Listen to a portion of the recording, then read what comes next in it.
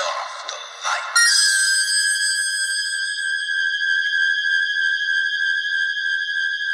Welcome to Michael Myers Minute. We delve into the 1978 horror classic Halloween 1 minute at a time. I'm your host, Robert Black. The latest Halloween film comes out today, or more accurately, last night. Barring some crazy stalker coming after me, I saw the movie last night, but unless I interrupted a moment to do so from the future, I may not have recorded a quick review in time for this episode, so I will insert one into the next.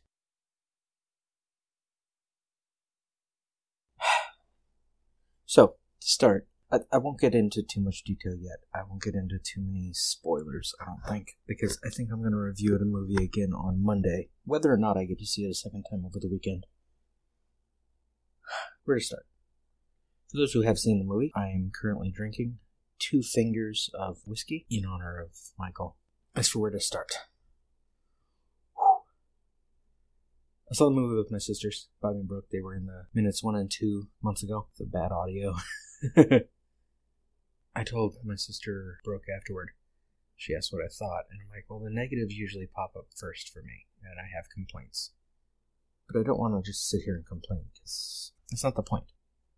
Let's start. At the zombie panel at the H40 convention this past weekend, Malika Cod mentions that when they cast Danielle Harris, that Rob Zombie didn't know she played Jamie in 4 and 5. In my notes I wrote that I thought the line was always that Zombie was a huge fan of the series, and that's why he made the movie, is because he wanted to bring it back to some roots. But the notion that he didn't know who Danielle Harris was suggests otherwise. Suggests that maybe he knew the first movie, and he knew something of the later ones, that people didn't like them, or that he didn't like the idea of them. And I start with this in talking about the new movie because I'm getting the same impression a little bit about Danny McBride and David Gordon Green. That they're making a new Halloween is more of a gimmick than a love affair. What's my point? I don't think they love the Halloween series. They say they started the script and they included stuff from Halloween 2 and the other movies and tried to figure out how to include Jamie, how to include John, how to get into all the other movies and make it work. And then they're like, it's too convoluted, let's simplify it. I think it was too convoluted because they didn't care. I've said in many episodes of the show how I like the Chaos Comics series. It's not the greatest writing, it's not the greatest art, it's not the greatest story. But there's something in it that suggests a love of the series. Those 3 books exist because someone loved the series and wanted to make sense of it. H2O came out and they said, how do we fix this? How do we make it fit into the series we already love? That's no longer possible with the new movie, of course. No one can put out a comic right now that will make this connect. This movie feels more like they've said along the way, I mean, Mustafa Akkad, yeah, he's beloved by Halloween fans because he kept Halloween going, but part of that was it was a cash cow. Mustafa liked Michael Myers because Michael Myers made money. When Michael Myers stopped making as much money after 6, they had to run with the gimmick, bring Jamie Lee Curtis back. And they do that again in the present, when Rob Zombie movies weren't as successful. I think monetarily, the first one did fine, but they weren't as loved. Malika Cod had to try again, and they tried to reset. I was reading just yesterday about different possible stories they were trying to make in the meantime before they came around to this. Or actually, I think before they got to the zombie one, even. They were trying to find another way to reset, another way to make a Halloween movie, get one out there in the theaters. Including one about young Michael Myers. What was it called? Lost Years, or something like that. Even though they already covered that in the novelization, they already covered that in Chaos Comics. They already covered that in Sam.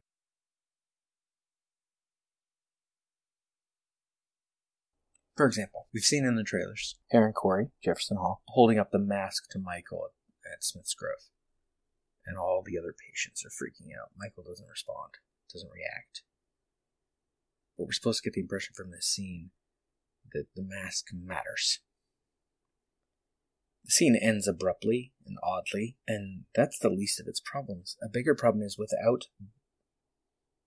Here's what I wrote in my notes. This was after the movie. My notes during the movie are a mess. Scribbled bits of pieces. What I wrote later, when I got home.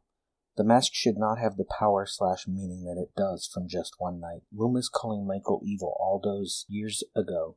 He was only proven right later. He was a crazed Cassandra, a mad Ahab. And this doesn't hold up without the intervening lore. The mask shouldn't have power. In the current storyline, Michael wore that mask from common belief. He stole it from the hardware store. So he stole it sometime in the afternoon. He wore it until, I don't know, it wasn't even midnight, if you judge by the movies on TV, which I'll get to in just a few episodes from now. We're going to start talking about those movies. Actually, I'll get to them now, a little bit, because those movies matter thematically.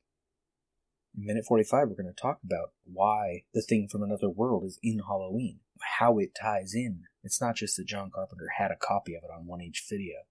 It's not just that John Carpenter loved the director of that movie and wanted to include it. The Thing from Another World is about a shape. Well, The Thing from Another World does it badly, but the story is about a shape-shifting alien that can look like anyone and is dangerous. It's about an enclosed space, in this case, an Arctic base. Just like Haddonfield is a town in the middle of nowhere, and the killer could be anyone. That's what it's about. That's why it starts in 1963. And I don't even know how much of this was conscious and chosen by Deborah Hill or John Carpenter. But it's stuff that makes sense when you look into it in a subconscious way. Judith Myers is killed a month before John F. Kennedy. Michael Myers represents the violence of the modern world coming to a small town. I have nitpicky things. Like somehow these podcasters have $3,000 cash to hand over for an interview with Laurie Strode. If I had $3,000 for anything as a podcaster, I don't know, I'd have an actual studio to record in for great sound. Another nitpick, and I pointed this out on Instagram a couple days ago. I saw it in the newspaper clipping from the trailer, or from behind the scenes materials. I don't remember where I first saw it, but the newspaper says Warren County Sheriff's Department. Haddonfield isn't in Warren County. You look at a map of Illinois, there are no counties that are 150 miles across. Warren County, Smith's Grove is 150 miles from Haddonfield. Haddonfield is in Livingston County. In this film, they not only are supposedly in Warren County, the Warren County Sheriff's Department is involved, but then they screw that up when Officer Hawkins he says he works for Haddonfield Sheriff's Department. So it's not only a geographical mistake, it's a law enforcement mistake. Sheriff's departments don't work like that.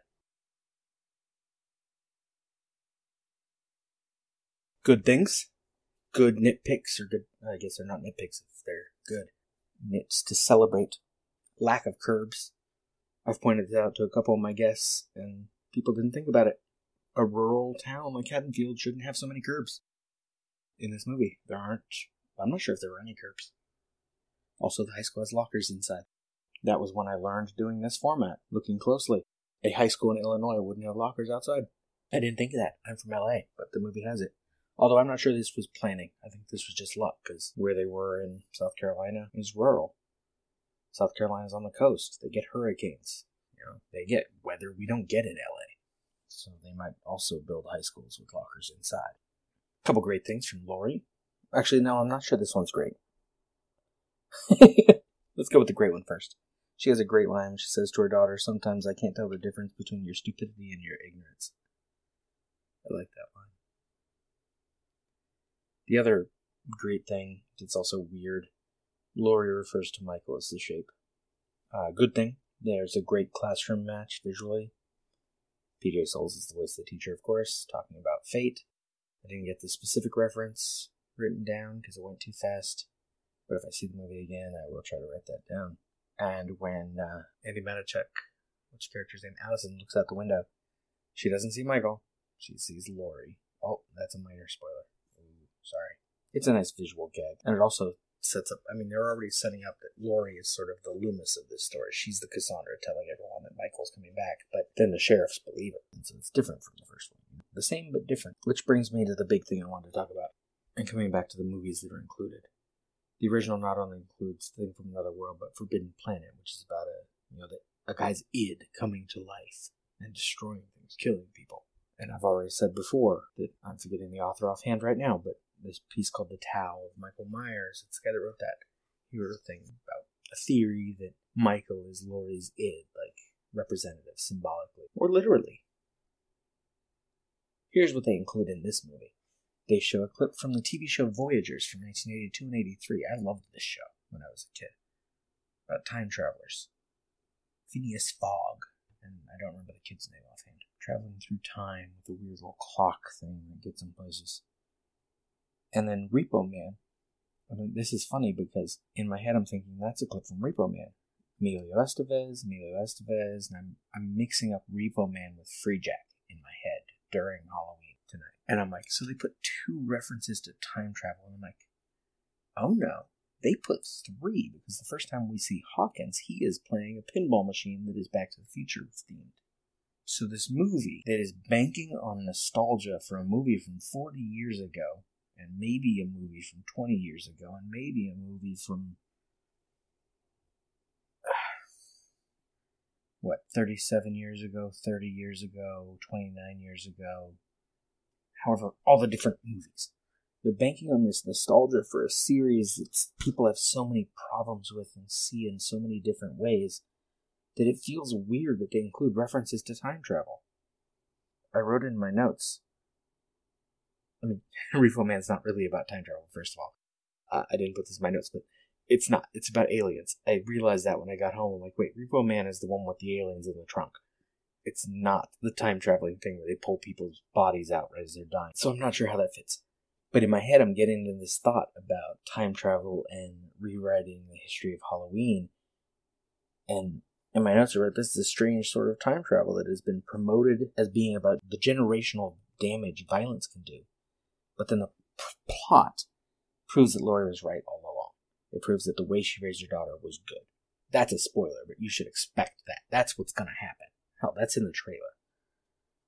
And I also put a more toxic fan base, i.e. Star Wars, would have a field day picking at this movie. Because it is taking all these other movies and erasing them. I know I said in the previous minute regarding something someone said at the convention, the choose-your-own-adventure version of the stories is nice, sure. I can watch Halloween and Halloween 2, 4, 5, and 6, and I have a nice story. I can watch Halloween, Halloween 2, H2O, and Resurrection. I have a nice story. I can skip past all those and watch the zombie movies. I have a nice story. Or I can watch Halloween and now jump to Halloween, which is weird, title-wise.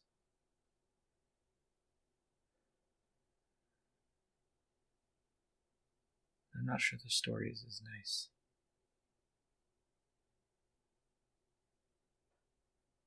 That's it, isn't it? Was it good? Was it good? I'm jumping ahead to the end right now, but was it good? Did I like it? I liked watching it. It did some great visual tricks with the cameras. And had some odd moments. That scene from the trailer where we see the woman look out her window and then Michael comes in behind her inside her house. The setup for that is him outside the window and he crouches down to be reflected in the glass. And I'm picturing Michael crouching down and I'm like, that's weird. I mean, we've seen him that he can sit in a car, but mostly we always see him standing or walking around. Michael crouching seems bizarre. I know they wanted to portray him as human in this movie, but crouching is too human. It's like later he's struggling to lift something, and I'm like, that doesn't feel like Michael. Huh.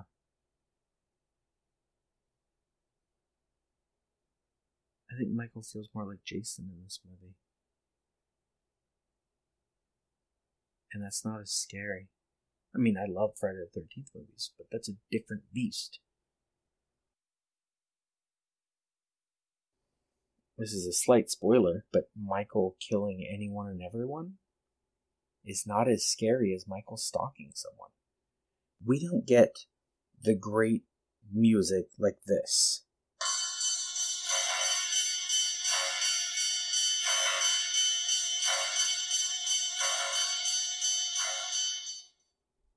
There's almost no chase. in this new movie. Despite the fact that Michael kills a whole bunch of people in this movie, this isn't a slasher film. Which is, on some level, okay, because the original Halloween is not really a slasher film either. It's where slasher films came from, but it isn't one. Nice moments, or nice decoration. A lot of people noticed that straw hat on the wall in promo shots. Yeah, the basement bedroom in Laurie's house has that straw hat that was on the wall in her bedroom in the original. She's got the straw hat. She's got the Ensor painting. She's got a doll that looks sort of like Raggedy Ann, but not really. But the worst thing is she has a dollhouse of the Myers house that doesn't actually look quite like the Myers house. Like someone wanted us to think it was, and it wasn't, which is a little like the house they used in Utah for Halloween 5, which people don't like and shouldn't like here. But the last thing before I get back to more thoughts on it on Monday is the final shot of the movie is really lame fan service, with Allison still holding the knife.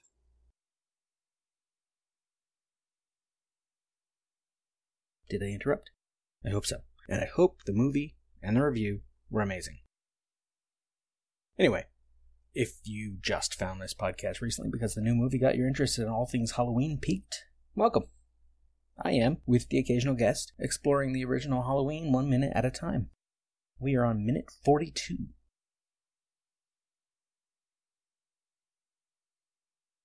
We begin minute 42 in the Wallace's kitchen, 1542 Orange Grove in Hollywood, California.